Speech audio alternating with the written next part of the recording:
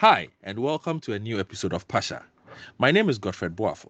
Thank you for joining us. Today, we take a look at how African Olympians have fared, as well as the future of the Games. This podcast was recorded in the last week of the Games and may have new medal winners or highlights not mentioned. Joining us for this episode is Camilla Swart, an associate professor in Masters in Sport and Entertainment Management at the Hamad bin Khalifa University, Qatar. Compared to previous Olympics, what do you make of the performance of African athletes? Overall, I don't think the African athletes and teams have fared well in comparison to previous games. But to what extent COVID-19 has played a role, it's difficult to say. Because if you compare the last three Olympics, seemingly all teams have dropped in medal performances. But nevertheless, the top performing teams like the US, People's Republic of China and Russia, all their medals have been less. And the only trend where you see an increase in medal performance has been for host countries. So, for example, for London 2012, or now in terms of Japan, they've had an increase, less medals, but more goals. So I think African countries have taken a dip in medal performance. If you look at South Africa, for example, from coming off 10 medals in Rio, currently they were ranked at 30. Currently they're ranked at 36 with 3 medals.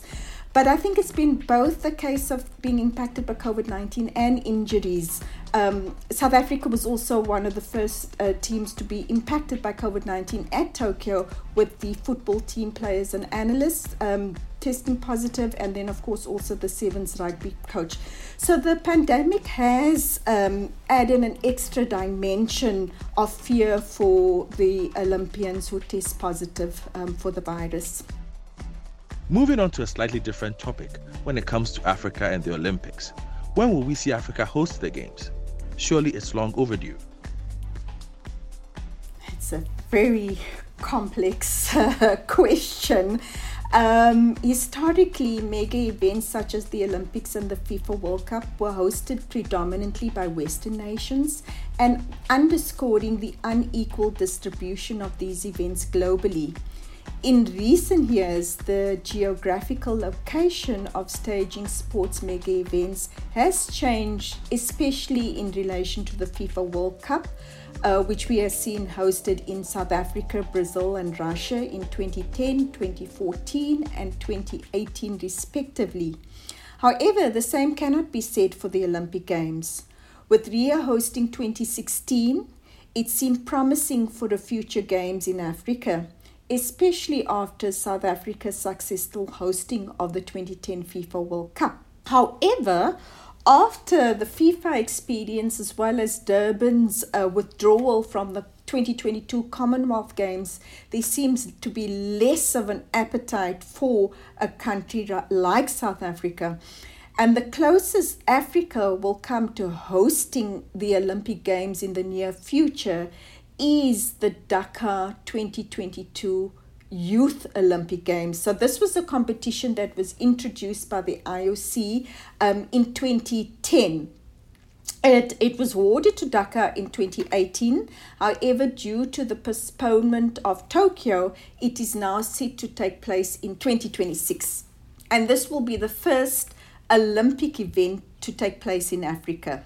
So emerging powers have used these mega events as tools for public diplomacy and to boost its soft power on the international stage. Certainly for Cape Town 2004, this was an attempt by South Africa to emerge in terms of post-apartheid and signal its emergence on the world stage.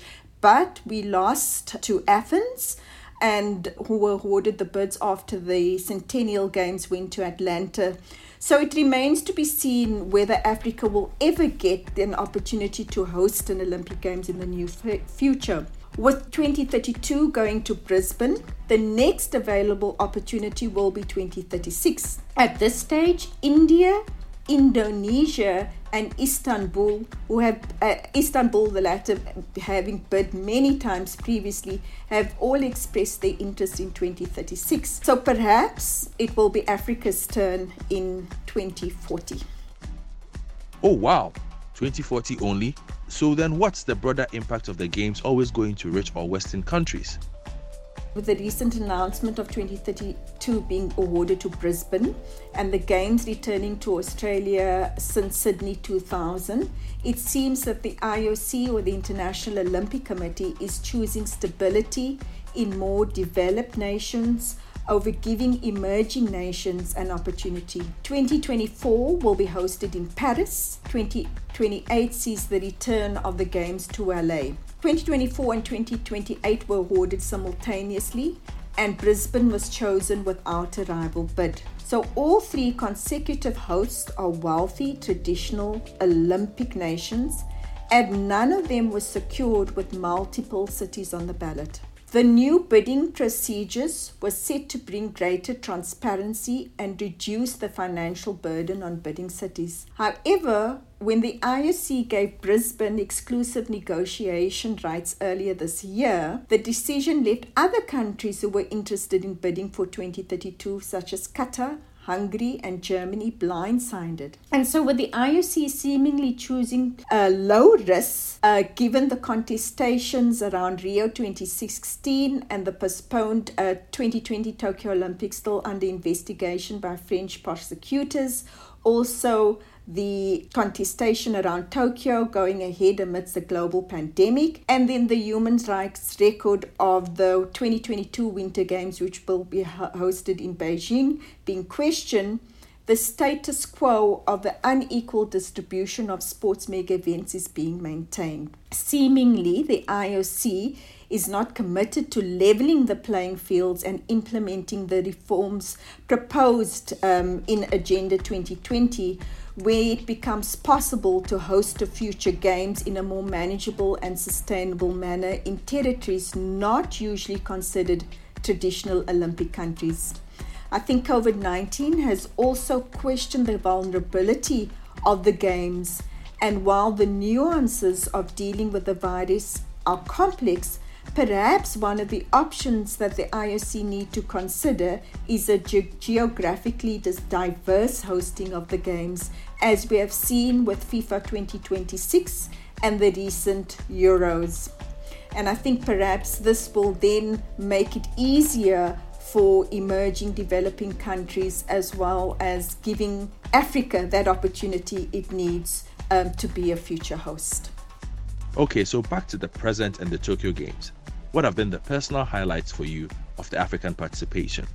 For me, standout athletes, and as a woman, I'm going to go with the women first. I think South Africa's Tatiana Schoenmaker, gold in the 200-meter breaststroke, and also setting a world record, in addition to a silver medal in the 100 meters breaststroke, considering that there were no female swimmers that were part of the contingent in Rio, and also with the last gold being won 25 years ago in Atlanta by Penny Haynes. Another South African, I think, with surfing being new on the Olympic competition schedule, Bianca Buitendag stands out given the COVID scare, and then also beating Australia's Stephanie Gilmore, a 7-time world champion, in the third round, and then also taking out the number 2 seed Caroline Marks of the US. I think that's a great achievement. And then I also would like to signal Namibia's Christine Momba, who won the 200-meter silver medal, and she's the first Namibian woman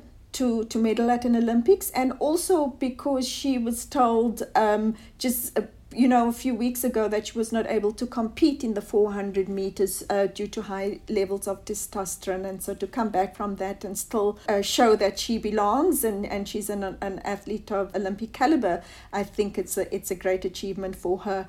In the men, I'm going to go back to the pool. I think the performance by the Tunisian Ahmed Hafnoui, a gold medal winning performance in the 400 meter freestyle by a really young athlete, just 18 years of age, and also considering that he only came 8th in the Youth Olympic Games in 2018, was a fantastic achievement for him. And then finally, I'm going to go with Uganda's duo of Joshua Cheptegei and Jacob Kiplimo, who finished 2nd and 3rd in the 10,000 meters. I know that the race tactics did not go according to plan for a 1-2, but I think still a wonderful achievement by the Ugandans. What do you think of having the Olympic Games with no spectators? The big factor missing, of course, was the no spectators and what it means to experience an Olympics in a very unique and different way. And to the extent how we are going to go forward with future Olympic Games, given the current risks with COVID and how that gets taken consideration into planning going forward. I think, of course, sitting here, having experienced several Olympic Games as a researcher and traveling with students to the Olympic Games and now watching it just on TV, I think it's still very an emotional and spectacular experience, but I'm sure the athletes would want that support. The COVID-19 pandemic disrupted an iconic sporting event, yet the Olympic Games still went on in Tokyo, Japan. The lingering question that remains is, how long before we see the Games hosted by a non-Western country? Thanks for tuning into this episode of Pasha, produced by Ozer Patel and Charles Blino. From me, Godfred Boafo. Bye for now.